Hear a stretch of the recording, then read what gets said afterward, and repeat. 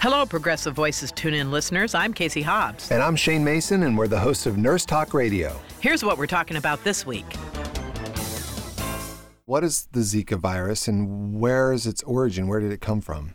What we know right now is that the virus is being transmitted by a specific mosquito species, a virus that's similar to dengue fever, and the transmission now we're finding can happen through sexual contact, blood transfusion, and from mother to baby during pregnancy. Women in Brazil started giving birth to babies with a malformation microcephaly, a small skull, and an abnormal brain size and function. So that's very concerning that we may have a whole generation of people who are affected by this disease. So you have to be bitten by the mosquito, and then you can have the disease and pass it on to somebody else? Well, that's what it looks like now. You know, not a lot has been known about the transmission.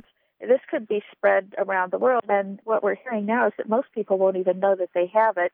Only about 1 in 5 people with the virus will exhibit symptoms. And who is our contestant today? This is Sharon. All right, Sharon. A few months ago on our show, we talked about something parents of newborns have been doing for their babies for years in Denmark, and now it's catching on in the U.S. Here are your choices. Number 1, tickling them at night so they have happy dreams. 2, playing soft music in babies' rooms to get them to sleep. 3, having babies sleep in a box rather than a crib. Well, I think it's the first one. Tickling them at night so they have happy dreams?